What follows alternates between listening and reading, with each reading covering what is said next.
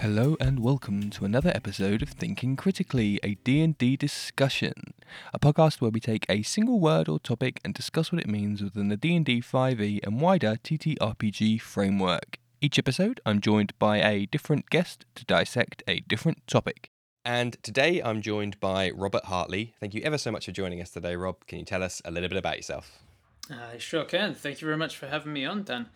So I'm Robert Hartley, or Robert Hartley GM online. People might know me as the Dungeon Master for a comedy group in New Zealand called Viva la Dirt League on the Viva la Dirt League D&D channel. People also might know me from my Twitch channel, Robert Hartley GM. So I've been a Dungeon Master for about 5 years and been playing D&D for about 5 years and a month. I was one of these that got roped into the Dungeon Master role very early on. Excellent. Thank you so much for that. So today's topic is, appropriately, streaming. So what does that mean to you in the D&D and wider TTRPG framework? Well, I've been wondering for a while how to answer this, knowing that this is how you lead into it. I think what it means to me is pretty much my entire life. Streaming D&D is my entire career, which if you'd told that to me a few years ago, I would never have believed it. And I'm sure if you tell it to any careers advisor, they probably also wouldn't believe it. The fact that I can make a full-time living off of streaming Dungeons and Dragons related content. But yeah, streaming to me is sort of a more broad sense. It's more about how to take a hobby, a pastime, a joy for a lot of people that is normally 5, 6, 7 people around a table, and open that up to 10, 20, 100, 1,000 people online. Even in the case of the YouTube channels, even like tens of thousands or hundreds of thousands of people. Mm-hmm. Just like taking something that is refined to a table usually, and opening that out to the internet. Mm-hmm. Okay, so did you start way back, 5.5 years ago, 5 years and 1 month ago? Did you start streaming then, or were you playing quote unquote private games at that point? No, so I started in the way that most people start, in that it was a hobby, it was a fun little pastime, it was something to do with some friends, and I got hooked in a major way. First time I ever played D&D, I was like, well, this is me now. This is me forevermore. And so we were playing as much as I could afford to play while I was also studying. Mm-hmm. I have a degree as an actor, but I got a Bachelor of Performing Arts. And then I tried to make it a living as an actor for a long time in New Zealand, and just found that it's very difficult to make a living doing something in the arts. Mm. And so I eventually decided, I'm going to take acting back to being a pastime, and I'll study something quote unquote real, a real job. And I went back to university, studied mathematics, and while I was at university, I also discovered Dungeons and Dragons, which kind of scratched that same sort of performative itch of being an actor. And then right around the same time that I was finishing my maths degree, my D&D career kind of took off in a big way, because I got a platform with Viva la Dirt League, and a lot of people started contacting me, being like, "Hey man, just saying, I really love your work as a dungeon master and the stories you tell with them, and blah blah blah. Do you do anything? Can I follow you anywhere else? Can I see any more of your stuff? Do you have a YouTube channel? Do you have this and that and the other?" And I thought, you know what? Maybe I could start something on Twitch. And so I started it, and it took off. And so I've only been a full-time streamer for about a year and a half. Okay. I think if you just said maths and acting, I think you pretty much described D&D. So I think you're like the most legitimately the most academically qualified person I've had on. a lot of my fans have joked about the same thing, because I kind of being British, self-deprecation is kind of in my genes, and so I talk about like, I've got an acting degree and a maths degree, and I'm not using either of them. I've just got all I've got to show for it is bloody tens of thousands of dollars of student loan. But my fans are often like, well, no, you've got an acting degree and a maths degree, which kind of means you've got a D&D degree. And I'm like, oh yeah, I suppose it is. I suppose it works like that. If there was to be one, it would crib from both of those elements. Yeah. Cool. Okay, so the reason I asked that question was because I wanted to.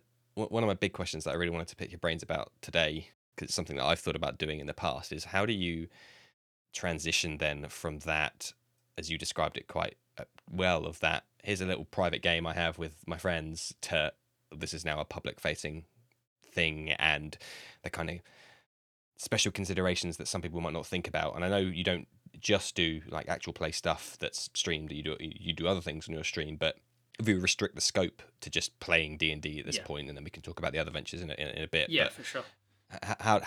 what are the kind of like, oh, I never thought of that, considerations and concessions you've had to think about? Yeah, it's certainly a different beast. You've got to like. I come at D&D as through a storytelling perspective. I always do. Everything is through the lens of us all telling a story together, and the type of story that I have to tell through streaming and through YouTube and things is just it just makes it a different story. So it was most apparent when I first started with the Viva guys on their main channel. We did as part of the promotion.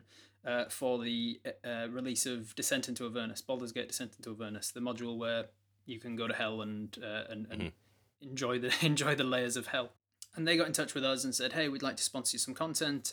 Would you do like 9 episodes of a like half hour each content kind of thing of you playing D&D through this module?" And it's a like level 1 to 13 module or something like that. And I had to fit it into one session. and so they gave me the bare bones of what had to happen. Oh, they need to meet this guy, and they need to talk to this, and then they need to go and get this shield, and then they need to go back to him, and then he sends them to this other NPC, and blah blah blah, and then they ended up in hell. And I had to fit all of this into a 1 6-hour session that we then chopped up into half-hour bits for YouTube. And so telling that as a story means that I had to steer heavily into the railroady type of campaign where like, hey, this happens, and then immediately as soon as that campaign that encounter's over, you're moving on to this other thing, and oh look, an NPC comes over to you and says, "Hey, you guys look like adventurers, would you follow me this way, please?" Come on. Yeah, come on, this way, come on. And then he puts a leash around your necks and he drags you away. Oh, I want to talk to that guy. No, that guy's dead now. You can't talk to him because he's not in it. You know? Yeah, he died. Sorry. So so it's a completely different story in that sense. You've got to be aware of the sort of format you're trying to put it out there for. So like in that, I knew that it was going to be half-hour episodes, so I needed in my preparation to make something interesting happen about every half hour. I needed there to be a combat or an encounter or some kind of social situation, whatever it happened to be. I needed something of that episode every half hour. Whereas if I'm streaming a game on my channel and it's say an open-ended, I've allocated about 4 hours and it's just a one-shot, then again that's a different format. It's like, okay, we've got 4 hours to get through everything that I've got planned. Nothing has to happen on the hour every hour, as long as I've got a rough feeling of the sort of story arcs of a campaign. You know, the hero's journey, that sort of thing. Yeah. And in that sense, it's similar to how I prepare for a home game, in that I still prepare for a home game going, okay, I've got 3.5 hours from 6:30 till 10 p.m. or whatever. And I know that my audience in that respect is not going to be people watching my channel, but it's going to be my friends. They're going to be more lenient. They're going to be a little bit more tired because they're just coming from work or whatever. So you just take your audience into account. You take the time that you've got to tell the story into account, and you try and fit that story into that time limit that you've got. Every half, something happening at every half hour. Man, you are a braver man than I, because that is a mad velocity to maintain. Considering some of my games, nothing happens for 4 hours. Oh yeah. That's one of the things as well, is that a lot of people will have seen that series and gone, "This guy's a terrible DM. He's so railroady and blah blah blah. He's not letting them have any framework for mucking about," and they'll have just not bothered with the rest of my stuff, not knowing that is just one style of DMing that I had to take on for that particular role. In my home games, we quite frequently, without exaggeration, get to the end of a session having not rolled anything, because they've spent the entire time, basically real time, around a campfire, just talking in character. And that's fine, because that's a home game, and that's what they wanted to do. I can just sit back behind my DM screen and barely say anything at all, and they're arguing over some moral philosophy of whether it was right to kill that half-orc or not, just because he was a half-orc. Yeah, they're the best episodes. It is like, I've got the night off. I can just sit here and watch content being made. I can just sit back and pretend like it was all planned out from the start. Yeah, I'm not rattling through 101 like micro missions in my head of what I need to do next. Yep.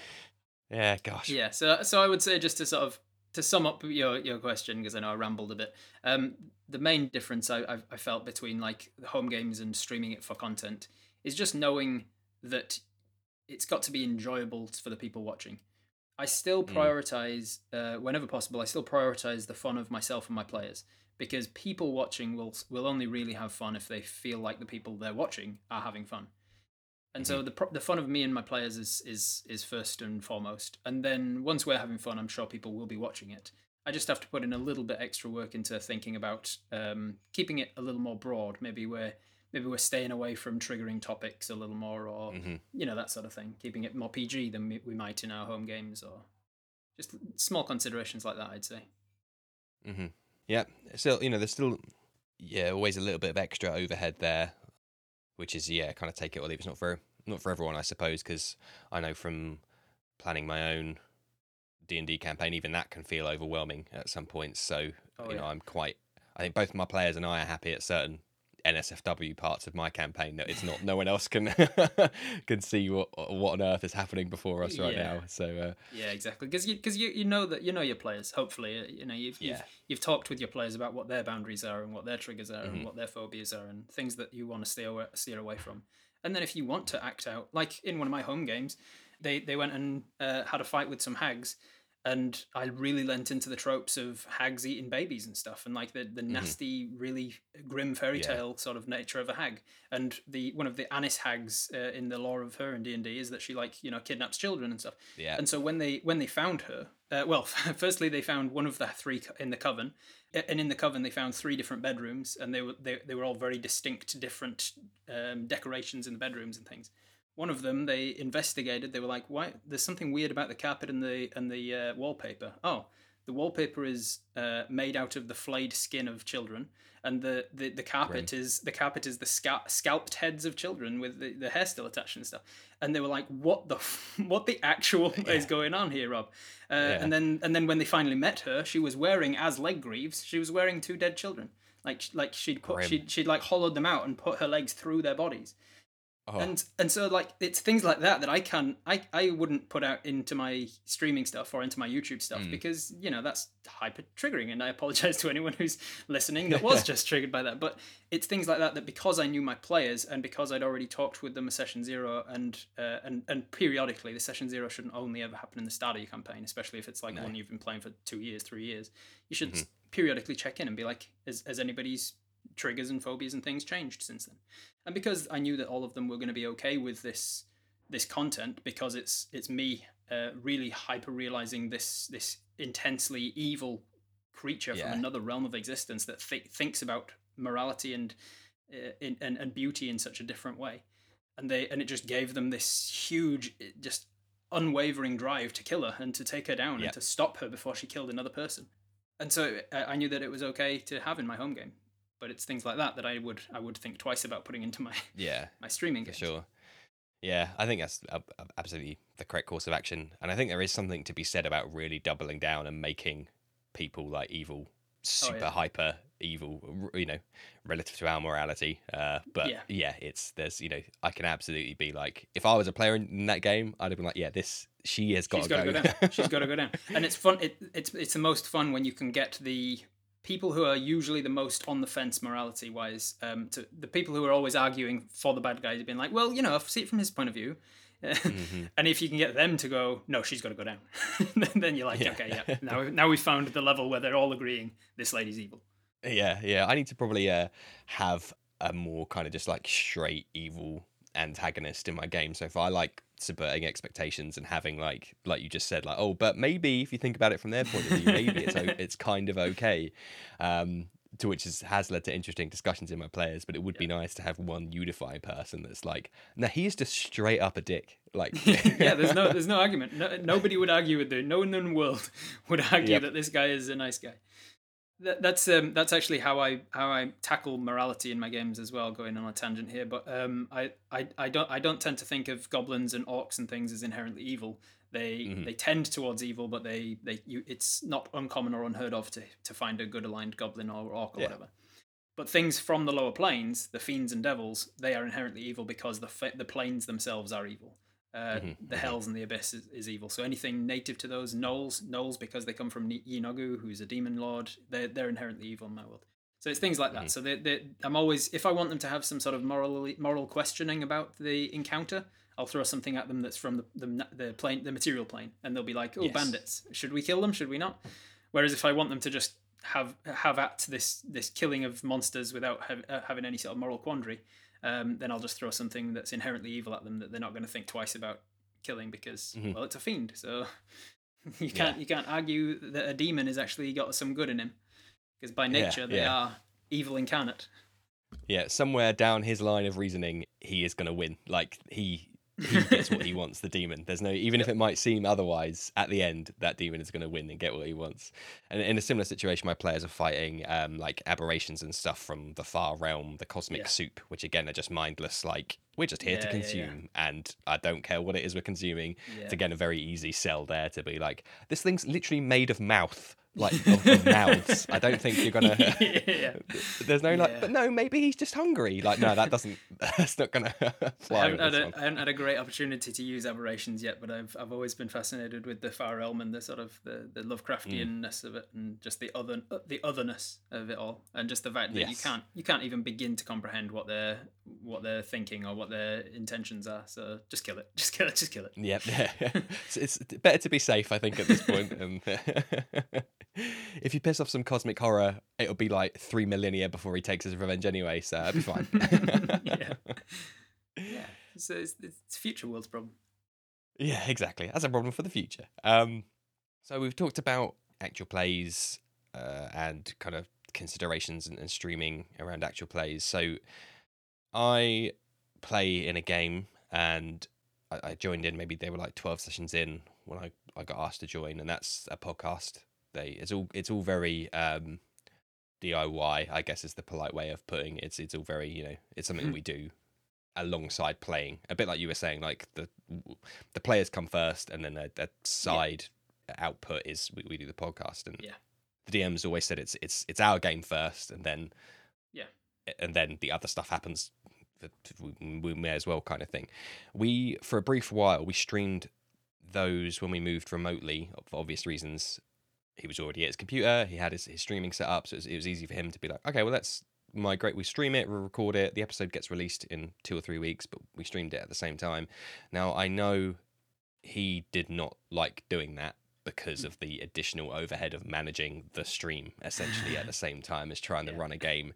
So he tried his hardest, but I could tell, from one human being to another, at the end of that session, he always felt crap because he was just like, I don't feel like I gave you the game you deserve. There's only so much attention a human brain can have, and if you're spending some of that on streaming, even if it's only a minor amount, that's a minor amount that you can't spend on what you would normally be doing in a home game. Like, even if you're only spending an extra 10% of your brain on this other thing, that's the 10% that you're not using on this on focusing on coming up with where the characters are going next, or coming up with, did I balance that encounter right, or all that sort of stuff. So I can definitely feel that, like, if you're distracted with something else, you're always going to come out of it feeling like you didn't give it quite as good a job as you might have otherwise. And I mean, of course, all the players are like, no, man, that was super fun. We had so much fun. It sounds bad, but like we almost didn't notice a difference. But that you were streaming, but he was always like, okay, and then he always feels bad of like being like, sorry, audience, I'm not going to be able to interact as much because I'm busy juggling the 7 spinning plates my players have given me this turn. So yeah, he's, since coming back into person, we tried streaming it a couple of times in person with like cameras and microphones, and oh god, we were talking about the technical goblins before we came on here, and that is full of it as well. So we've broadly said we're going to stop doing that, and we'll just stick to the podcast for that. Basically, the overhead was just too much, and I totally empathise, and it's also why I would never do it. I'm way happy to be just sitting a casual player at that table. It's the reason why on my channel on Twitch I don't stream live games, because it would be so much extra work. And I already run, like, I lost count now, but I already run like about 7 or so different campaigns. Wow. And so if I was to start another one on Twitch, it would just be too much work to prepare for the campaign, and then extra work to actually keep up with all of the admin and stuff. The only way that I would stream a live game on Twitch is if I had a full-time assistant that was working during the campaign to work all of the stream elements, or the OBS stuff out, all of the overlays and answering chat and things. I would be one of these streamers where it's like you can interact with the chat as much as you want, but we won't be looking at it until we take a 5-minute bio break or whatever. Mm-hmm. But the thing that doesn't appeal to me about that, because there are plenty of D&D live plays like that on Twitch, the thing that doesn't appeal to me about that is like, then why are we watching it on Twitch? What's the whole point of watching a live streaming service is that the live element that you can interact with them as they go. So like if they're not going to interact with you at all, the streamers, then why are we watching it on Twitch and not watching it on YouTube or something instead? So I steered away from that when I was coming up with the content for my channel, and instead I do things like I because we are releasing an episodic series onto YouTube with the Viva guys. Every week after that episode drops, I do a behind the scenes kind of almost director's commentary sort of episode on my Twitch, where I go through it and I talk about all the ways that I'd prepared for that session and all the ways that it went immediately wrong and where it could have gone if they hadn't have done this, and what I was prepared for if this had gone a different role or whatever. And then another stream I do is I do Robert Reads, where I read some of the D&D modules, the Monster Manual or whatever, and we're about to start the Xanathar's Guide on Tuesday. And then I do an Ask Me Anything kind of stream where people just can talk to me about DM tips and tricks and things. And then the one game that I actually do as like a D&D game is it's still got that interactive element because it's an interactive campaign. I call it Twitch Tales, and it's me streaming as the Dungeon Master a world that I've created, but the chat is controlling the character. So they are hive-minding one character. And just today's session, they actually leveled up to level 5. And basically, when they're making decisions for that character, it's all a series of polls in the chat to be like, all right, so should we multi-class? Yes or no? No. Okay. Should we take a second level ranger spell? Yes. Okay. Which spell should we take? Pass without trace. Okay, cool. So so that way I'm still doing a live play, let's play streaming D&D thing, but I'm making it unique to Twitch. Like you couldn't do that on YouTube. Well, you could with YouTube Live, but you couldn't do it with a non-live streaming situation. I've taken the streaming element and I've integrated it inherently into the D&D game. And so then I'm not left with the question for myself of like, why would people watch this on this platform particularly? Yeah, you've swung the pendulum completely in the direction of like live interaction, as we were discussing earlier. Like if you're DMing a regular game, sometimes you can't have that. So you've just gone, well, let's go whole hog on that. And I bet that leads to, I bet that's a very exciting and interesting kind of dynamic, I guess, that builds. Yes, there are some, because sometimes there's hundreds of people in the chat and they are all controlling one synapse of the brain, essentially, of this character we call Apis. And so sometimes Apis does things that really surprises me. Not too long back, they went hunting to try and appease the god of hunting, and they rolled a series of successful checks, one after another, and surprised us all by managing to successfully incapacitate a Sasquatch, a Bigfoot, and lead it back to town and put it into this pit and make it part of this menagerie and stuff. And then, that was surprising enough as it is, but the very next session, I was like, right, this thing's going to need to eat. Are you going to throw some food down to it? Or are you going to go down into the pit and try and hand feed it? And they went, let's go down into the pit. And I went, really? But it was like a 2/3 majority of the chat going, yes, let's go down into the pit, and 1/3 going, no, what the hell is wrong with you? So Apis climbed down into the pit and got attacked, and the Sasquatch ran away and managed to climb out of the pit and all this. So you know, it's a fun and very dynamic thing, and it still has, even though there's like 100 people controlling Apis, it still gives you that element of playing at a table with one person who still manages to surprise you or confuse you by a sudden change in the direction that they're going. So yeah, it's got all of the same sort of elements you expect from your players. It's just that this particular player is played by 100 different players. Yeah, as in completely blindsiding you with their decisions. Yep. And unfortunately, as you were mentioning, it's also got a lot of that overlay problem of being like, okay, we're going to have to bog down the stream for a second while I deal with these tech goblins, or I change the health on screen or something, which would be fixed if I had an assistant that was doing all of the overlay stuff so that I could only focus on the storytelling aspect of it. Mm-hmm. Yeah. I got to say, I did watch a professional, I guess, a DMer who was DMing on for a bunch of people who I believe had paid for the experience, and that was being streamed, and I only watched for like an hour or so, so it's it's unfair to judge completely based off of that. But during the hour, he was very keen on answering questions that the chat was answering while still DMing like a bit of combat. And it was very much like Right. toggling mute on one and unmute on the other, and flicking back and forth. And I think one of the questions I asked was like, "Oh, did you design this map, or is this one that's pre-genned from somewhere?" And I wasn't expecting an answer, because when I'm in the middle of combat, if I hear someone walking outside the room, I'm like, I'm thrown off. I can't concentrate. No, I'm out. No, I'm out of it. I got to get back in. Yeah. So he was like, "Oh no, this is that, and this," and he's he's responding by talking to the stream, and I'm like, "Oh, okay, thank you for the answer," but also like, what's happening? Focus on what you're doing, man. Yeah. So it was. I can't help but think, even on that, again, pinch of salt, even on that short interaction, I can't help but think something was being sacrificed somewhere. Yeah. I don't want to speak too heavily, Yeah, but it just yeah, potentially. Like, and it's, I guess it's a matter of how you look at it. Like, if he wasn't to sacrifice that moment to answer your question, then he's not engaging with the chat, and the chat are less likely to be interested in sticking around to watch it, perhaps, because it's going to feel Precisely, like yeah. a recorded piece. And so if you're going to have that, if you're going to put it on a live streaming service, then I suppose you've got to engage with your live stream. And one way of doing it is, as you witnessed there, like trying to engage in the moment, 1 second here, the next second over there, and referring to back and forth from the chat. Another way that some of my streamer friends do it is that they'll just be in the moment with the scene. Somebody will raid, and you'll see them. They'll kind of flick across, and they'll see so and so's just brought in 20 viewers from another stream, and they'll recognize it. They may give like a thumbs up or like a love heart to the channel to say to the video to say that they've acknowledged you, but they'll stay in the moment with the players. And then at the end of that scene, when the players have wrapped up what they're doing and the DM is a natural progression of like moving on, they'll be like, okay. And before we move on to the next scene, I just want to thank Robert for the raid. Welcome, good to have you here. How was your stream? Blah blah blah. If you're new to the channel, I'm Sans, and they give you the channel spiel at that point. Yeah. And then they go, right, let's get back into it, and then they'll jump back into it at that point. Yeah.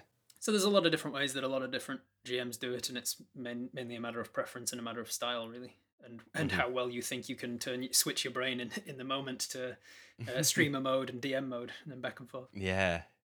Blimey. Yeah, I can only imagine that. Certainly a skill set that you've got to work on.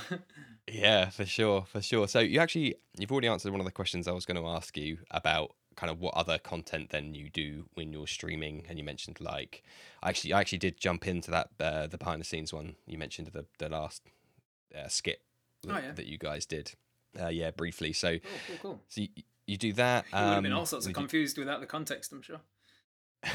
I know, because I had watched it at that point, so it cool. was all good. And yes, you do that. You do the Ask Me Anything. So I've toyed with the idea of doing, of streaming at some point. I had OBS installed and was like, I'm scared. What's this weird thing that I'm having to learn? I mean, I'm embarrassed because I'm come from a technical background. I work in hardware technology, so so it's like I shouldn't really be scared by any of this stuff. But maybe it's because of my age. I'm just thinking like only the cool kids are doing this nowadays. It doesn't matter if you spent an entire lifetime in software development. There's always going to be some new software that like confuses the hell out of you. The whole thing moves so fast that I'm not surprised that anyone, no matter what their experience is, I'm not surprised that anyone's overwhelmed by it at first. I certainly was when I started. That is reassuring.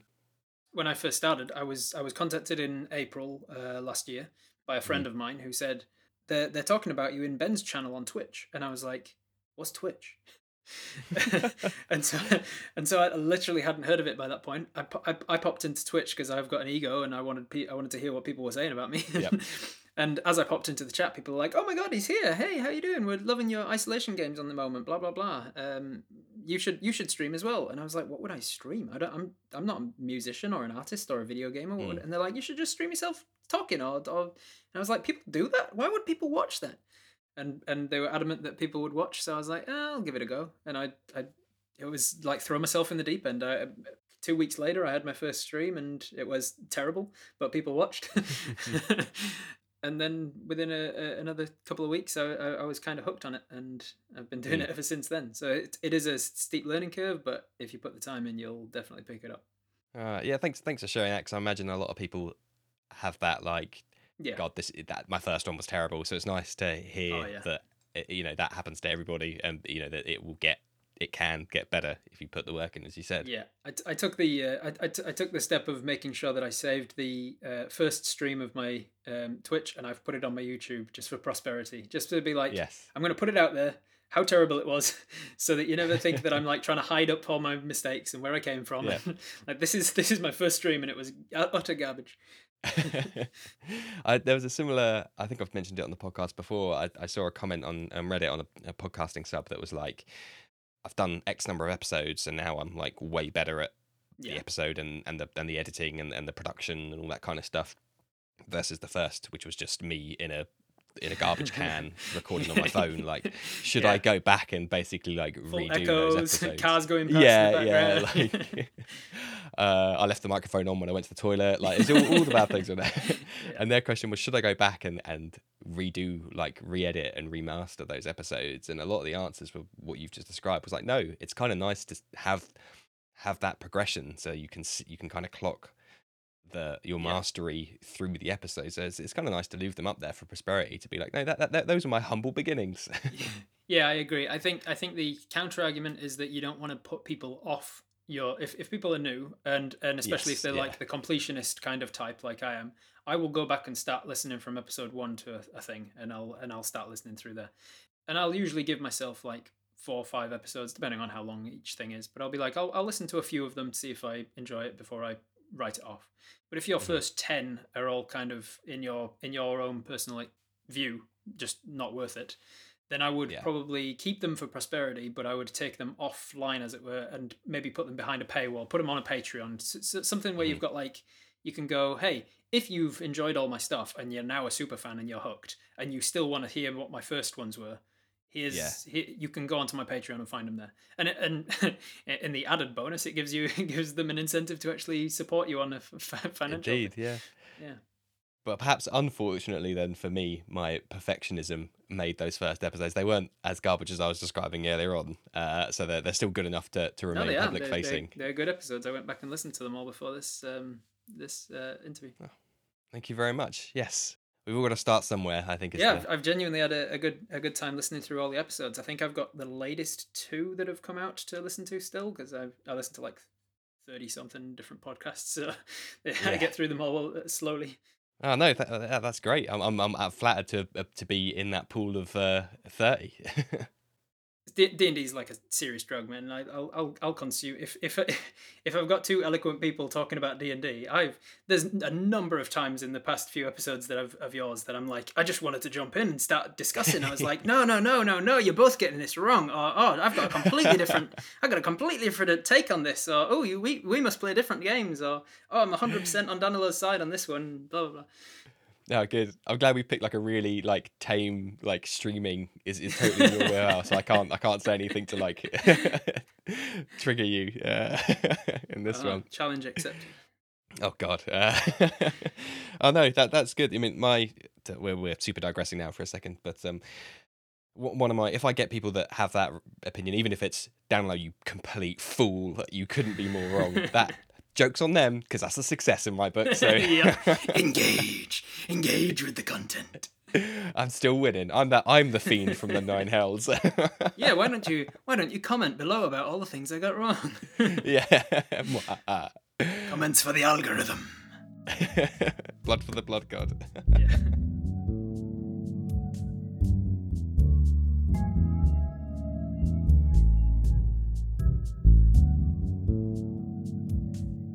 There's something that you mentioned. I know you opened with you felt like you got super hooked on D&D, and quite interestingly, you said later on that you went from not knowing anything about Twitch to then being like, oh, this is something that is also I'm hooked on.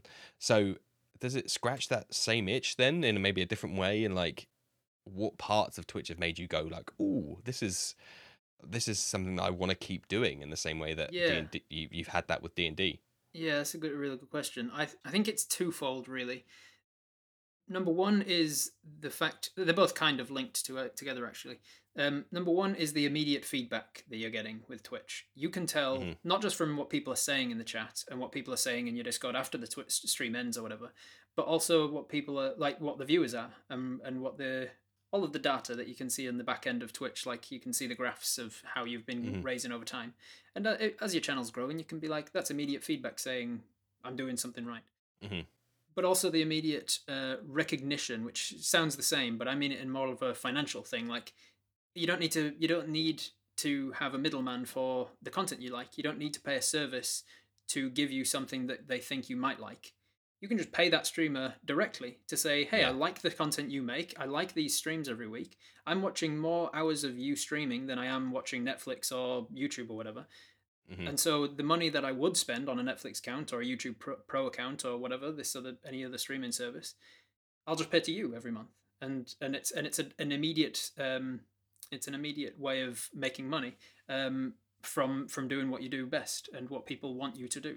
And you get the sense of, okay, I'm doing something right, or okay, I could be doing something in this direction. People would like it more if I did more streams like this, obviously. Oh, this one-off interview that I did with so and so, that was my highest rated stream yet, so maybe I'll do more interviews. Or you're getting much more of an immediate kind of an approval from whether people are actually enjoying the stuff you're doing, which is very, very addictive.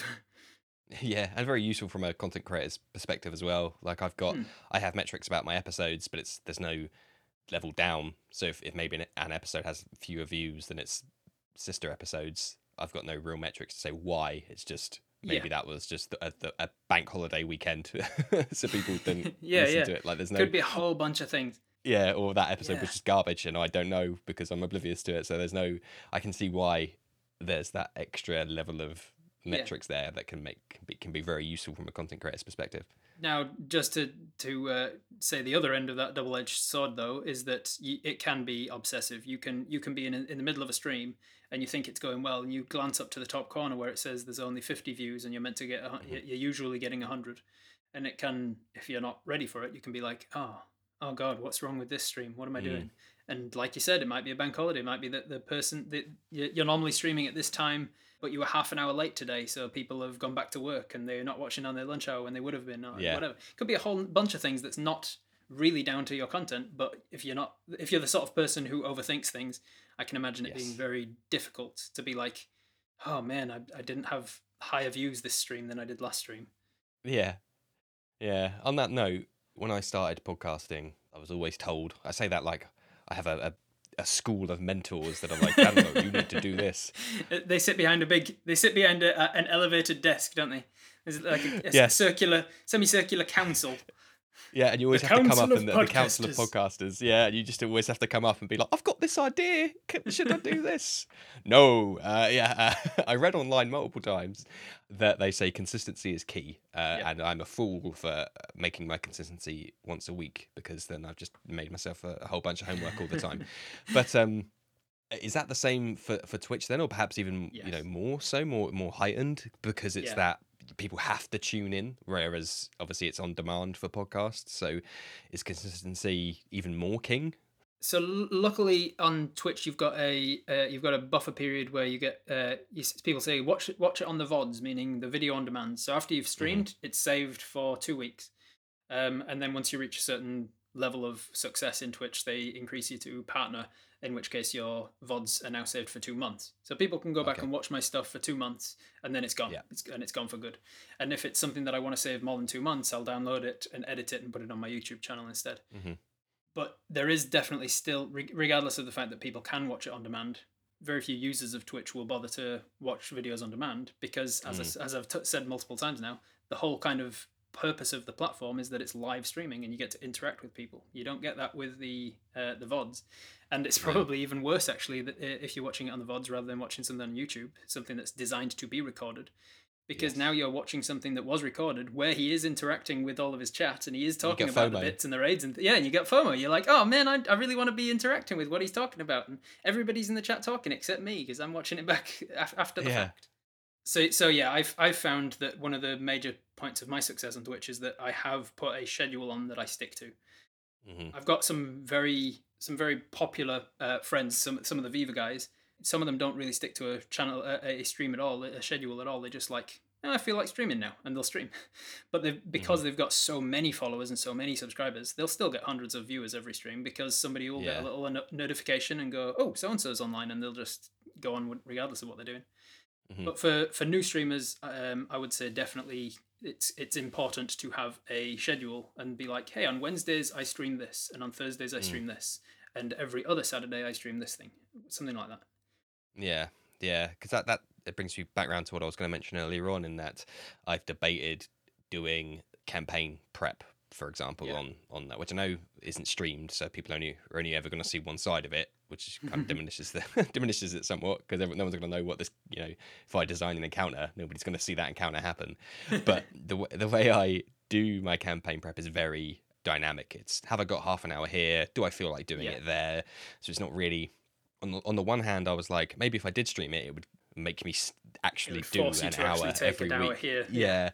Rather than turning up half an hour before a session and being like, oh crap, better start actually doing some prep. Whereas I can be like, no, I did my hour every Wednesday, and it's already done, and I don't have to worry about it. But then conversely, is that again, there's a bit of overhead, set up and tear down and all that kind of stuff, and it's something I debated, so I was just gonna just get your thoughts on how's that gonna maybe impact, and not just me, but I'm using me as a vehicle here, but impact the creative process perhaps, or it will definitely. I would say from my experience, it will affect the creative process. Like you'll be there's as we've mentioned before, like a part of your brain will be focused on the fact that you're streaming and people are popping into the chat and saying things and giving you bits and oh hey, how's it going, and somebody will be like, all right, I'm off to bed now, or I'm off to walk the kids. Oh man, I've had a really shitty day today. And you're like, oh, hey, what's wrong? And you sort of engagement. And so you'll be, it's kind of like trying to do your prep in a busy room. If you were in a flat with 12 other people living there and they all just kept coming through the living room and talking to you or talking to each other, it might be distracting for you. If you are the type of person who can quite easily focus on your stuff while that sort of thing's happening, though, it shouldn't really affect you too much. And as for the first thing you mentioned about like they're going to see the prep and not the encounter, you could always stream 2 different streams a week. On a Monday, I stream this thing. On a Tuesday, I actually have my home game with my people, and then on Wednesday, I stream to tell you about how it went, and I tell you what I had to change in the moment, and I give you a breakdown of all the things that you were there for the prep, and now you're here for the breakdown afterwards. That's a really nice idea, and I'm kicking myself for having not thought of it before, because there's always, like, you always have, and all the DMs I've spoken to are always like, oh, I never get other DMs to speak to, and you always, because you can never speak to your players about it, and you never want to do the Wizard of Oz and reveal the back end to the players, because it reduces their suspension of disbelief and all that kind of stuff. So it would be a nice outlet, just even if I'm just screaming into the void, to be like, this is how garbage it went for me. Yeah. And you gotta just ban your players from that group and be like, hey, you just can't watch my streams. I'm sorry. It's on a system, I can't ban you, but because I don't know your Twitch names, but I just need to trust that you're not going to watch me, especially on a Monday during my preparation, and on a Wednesday for the recap, because I'm going to be talking about you. I'm going to be talking about the direction of the campaign. All this. I found out just the other day that one of my home game players watches a lot of my stream. I don't think I've ever seen her in one of my streams, so I assumed she wasn't watching. And then I started talking about her character at one point, and then she called me, being like, "How dare you talk about my?" She was joking. It was like I was saying I was saying it all sort of tongue in cheek, and she was like, "How dare you? Cav is a lovely person." And I was like, "What? I didn't even know you watched my streams." And she's like, "Yeah, I'm always looking. I'm always watching, but not commenting." Counting your blessings, you weren't like, I've got this one player that I just hate. Yeah. Whew. Dodged a bullet there. That was next week's stream. Yeah. Okay, yeah, I might debate that a little bit more. I would say if you can afford the time to do it and you can afford the time to think about it, then do it. There's what are you going to lose? You might as well try it out and see, like, this isn't for me. You might even make it like a bi-weekly stream or once per month if you really if that's all the time you can afford to do it. If you want to grow the channel, it needs to be a little more frequently than once a month, so that people are actually remembering. And even if it's like, I would say even every other week is a little bit pushing it, because people, unless it's like every Saturday I watch Danilo at this time while I'm making my dinner, then they're going to forget. And although they do get a little announcement saying Danilo's just gone live, it's often not enough, because they're in the middle of something else and they'll forget. Yeah, it's building that routine, isn't it? And I'm sure it's I know that there's all kinds of hoops that YouTube people have to jump through in terms of like, length of the videos and all that kind of stuff that also impacts viewership. I can imagine that Twitch is very much the same in terms of frequency and length and all that kind of stuff as well. There's definitely stuff that will, there's definitely stuff that I'm sure in the back end will affect how well Twitch is at pushing you towards new people and stuff. But the way that Twitch works is not, it doesn't really work on recommendations as much as YouTube and things. People will go onto YouTube just to scroll and see what's new on the news feed. And from my experience, people go to Twitch to watch the people that they've specifically followed. They go there because they've just got an announcement that someone they like is on. They don't go there to just scroll to see who's online as much. Some people do, but not nearly as often. So people will, if they like your content, they'll follow, they'll subscribe, they'll get a little notification when you go live, and then they'll follow you.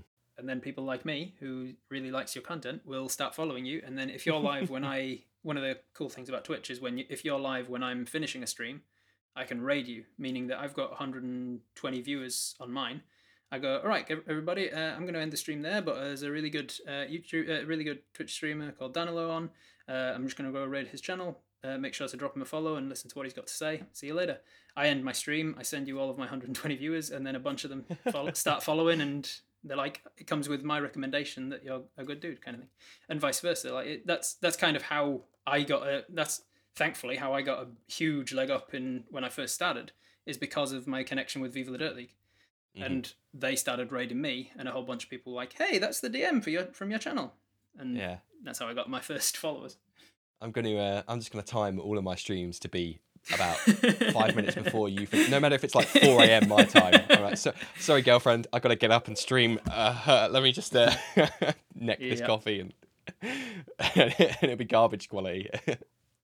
That's one of the benefits of being at your time, UK time, is that being here in New Zealand, I have to time all of my streams so that I'm going to be meeting somebody in the US or Europe. Like, I have to be like, okay, I'm going to stream at 10 p.m. on a Monday because then I'll actually have people awake to listen to it, rather than only people in Australia and New Zealand listening. Yeah, so I vary the times that I stream so that I can try and catch at least America or Europe, if not both. That's one of the concessions that I certainly didn't think of, and my intention of this recording wasn't to turn it into like a podcast versus streaming thing, but obviously I'm leaning on my experience talk about today. What we know, yeah, and obviously that's something that I'd never have to care about. Maybe I should do actually about when the episode drops, but broadly, people wake up 6 hours after it's dropped, it's still sitting there on their phone saying it's dropped, and they listen to it a second it comes up, or they listen to it 10 hours later. It makes no difference to me. That is one of those extra things to consider that I honestly hadn't thought of myself. That's quite interesting. It definitely is a consideration. It's something that I never really got. I did a podcast for a year with a couple of friends of mine, and it was a consideration that we talked about. We were like, how do we know what time to like drop the episode and stuff? And eventually we were like, it's going to matter so little to us in the grand scheme of it. Like, we're not talking about hundreds of thousands of subscribers and stuff. It doesn't. Let's just whatever makes our life less work. Here's a really good parallel that I'm really proud that I've just thought of. So, boom, this is gonna blow your mind. So, you've really set this up, haven't you? Yeah. Some profound nature of the universe stuff now. No, it's gonna be the sort of thing that they'll quote, but they'll misattribute it to Confucius. This. Yeah. Oh, yeah. Are you ready, everybody? So in the same way that I think personally, D&D asks a lot of new players, there's a lot of front end building that has implications that people might not be aware of in terms of like building characters and picking your ability scores and items and stuff for certainly longer form campaigns that you might be 10 sessions in and be like, oh, I really kind of didn't think of that. I didn't think this stuff. through. Yeah. Oh god, I've built some like garbage character that doesn't really work that well. In the same way that I think podcasting also does that, because it asks a lot of newbie people like myself to be like, you have to do it at the same time. It's, always have new stuff coming out at the same time every day. So at that time I was just like, well, this episode's ready on Friday, so I guess they'll all be ready on Friday from now on. And I put the last one up at 1 p.m, so I guess this one will be up at 1 p.m. Yeah. And now I'm at a point where I'm like, You're locked into tradition. There's probably a better time and a better day to drop that will lead to maybe more listeners. But everyone's telling me consistency is key. So which one do I pick? Do I pick losing my consistency to pick a better day, or do I pick a better day and lose that it's always been Friday at 1 p.m.? The thing is, the consistency of Friday at 1 p.m. is consistent, fine. But the consistency of Friday at 1 p.m. until this date and then Monday at 7 p.m. from this date onwards, that's still consistent. There's one single break where it was an inconsistent week, and then it's back to complete consistency. And the benefits to reward, the risk versus reward, the benefits to drawbacks is it will only pay off over time, right? Yes. The amount of time that it's saving you every week to have it go out on this other time, or the amount of stress that it's saving you, or whatever it is that's making you want to change the time.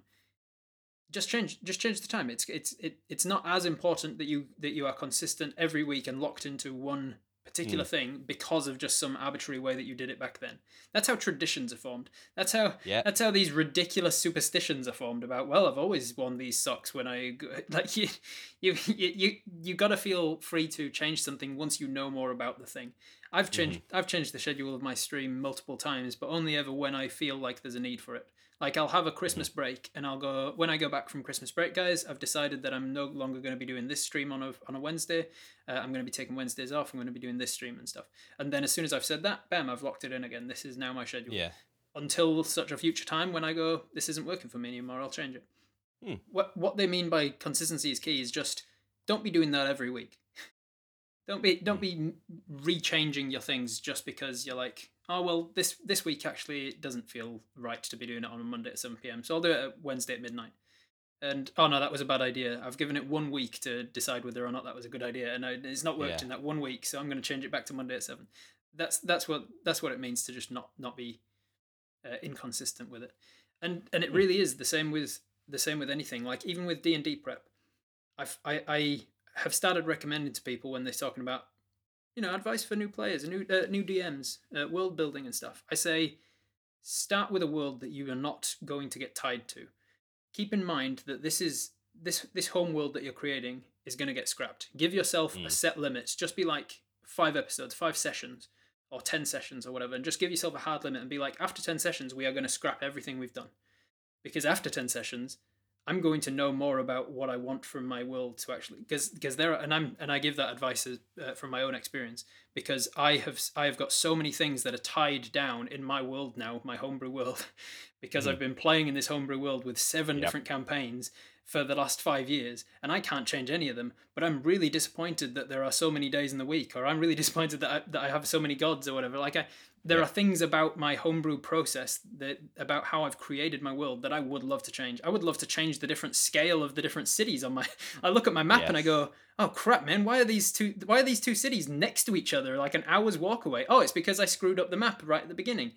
I should have given myself the opportunity to go, I'm gonna make as much as I can, and after we've played 10 sessions, I've realized, oh, on my next campaign, on my next world, I need to pay more attention to the gods, or how the universe was created. I need to pay more attention to scaling and distance between cities, and I'd say that's the same with podcasting. You got to give yourself that first however many episodes to go, like, this is how we find our feet.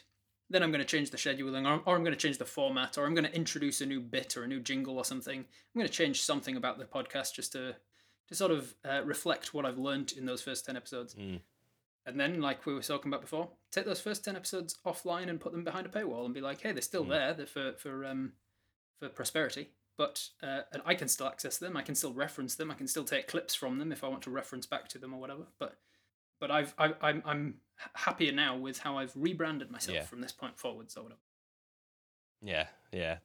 Thank you for sharing those stories, because it's a pain that I have also felt in my own homebrew world of, here's a world map, and then I've actually looked at actual, like, professional world maps and gone, that mine isn't that.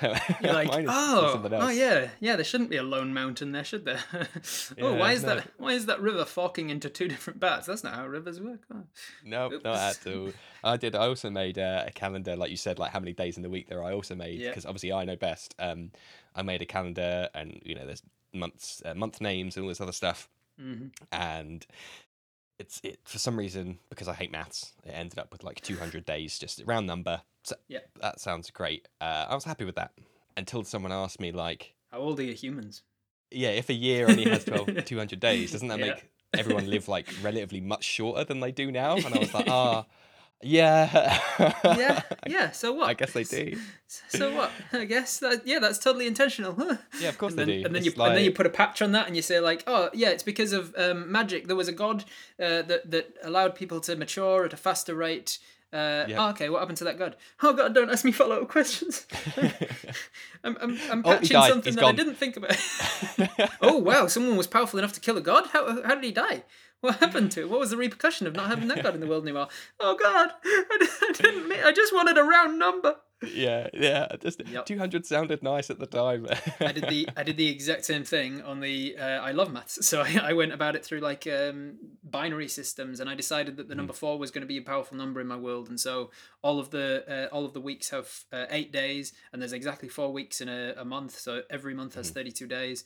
And then I was like, and then there's going to be exactly 12 months because it's 4's going to 12 and stuff like that. And then I was like, wait, but if there's 32 days times 12, then that's going to be more than 365. So it's going to be more than a year. So then that means that everybody's living a little longer. So I had to work backwards and work through all that repercussions. And then I got to a point where I was like, yep, I'm fine with that. I'm fine with a 20-year-old human in my homebrew world would have lived more days than a 20-year-old human on Earth. Yes. And that's fine. That's well funny that both our problems are the same, just in the other direction. Yeah. That's what a weird coincidence. Yeah. Is there anything you wanted to talk about that we might not have covered yet? I think the versatility of streaming, I guess. I touched on it a little bit in all the different types of streams that I do, but also kind of the joy that can come from watching something at the same time every day and getting getting invested in that character, because it feels for a lot of people like you're also at the table. If you do streaming done right, you can really feel like you're sitting at the table with the rest of the players there, and you're enjoying that campaign, and you're really invested in what's going on for them. And then you might come back to that same streamer, and maybe they've got something a different campaign starting, or maybe they've got a charity stream. There's a few streamers, friends of mine, just a shout out to Dead Aussie Gamer and Dreaded GM particularly. Fantastic dungeon masters and streamers, and quite often they're giving back to the community by having charity streams and things like that where they're raising money for you name it. And because it's a live service, because it's a streaming platform where the people who are enjoying the stuff are right there watching you, you can say, hey, this is what we need to do. And it's like the old days of a telethon. The people watching are the people who are giving the money, so they can be you can speak to them directly and say, hey, we need to raise this amount by this time, and if we do, here's a little bonus to the next session or the next campaign that we've been watching or whatever. You know that character that you all love in this next campaign, I'm going to give him a nat 20 on the next thing he rolls if we raise this much money by this time. So streaming can be a really joyous and wonderful time for people watching and playing it. And I just wanted to sort of touch on that charitable sort of element before we sort of wrap up the whole thing as well. It's not just a self-indulgent sort of, I'm just going to watch this as entertainment. It can be just as interesting as a home game that you're actually playing. And in a world where we're all kind of locked down and hard to get back in person with players or find a game to play with, it can scratch that itch for a lot of people who aren't able to play themselves. They can get online and watch other people playing it or talking about it. No, thank you for that. It's nice to have that kind of, that wholesome close to the episode. Such a sincere, wholesome close as well. So thank you very much for that. Is there anything you would like to plug? Maybe some kind of streaming thing. Maybe you might do. Let me think. What do I do that might? So you can find me on my Twitch channel at twitch.tv/Robert Hartley GM, ROBERTHARTLEY GM, Robert Hartley GM. You can also just find me on Viva La Dirt League D&D, where I am the dungeon master for the Viva La Dirt League guys. Oh, and one more thing, I've just written and created a web series called D&D Logic. It's a series of short skits about D&D, and the first episode just dropped on Tuesday, called Backstories, about how some people's epic backstories don't quite line up with their level 1 character stats. Brilliant. As usual, all the links will be in the description, and do check out that comedy series because it was very funny. I sent that to a couple of my groups, and to quote, I think they said that was very funny. So that's some legit That's feedback high for you. high feedback. Thank you very much. So yeah, as usual, everything's in the episode description. Please, well, I think Robert said enough how much he loves engaging, so please do go and check out his stream and tell him where you've come from, of course. Yeah. I genuinely love it. If you pop into my stream and you've been sent here from listening to this episode, please say so, and I'll chat to you about it. Yeah, and likewise with me, and perhaps maybe you'll be able to do that with me sometime soon. Yeah, I'm as soon as you start your stream, you let me know. Yeah, I'm certainly coming out of this inspired, so I hope that others are too. Otherwise, all that's left to say is thank you ever so much for your wisdom and insight and experiences today, Robert. Thank you very much for having me on. It's been an absolute pleasure. Thank you, everyone at home, for listening, and good night.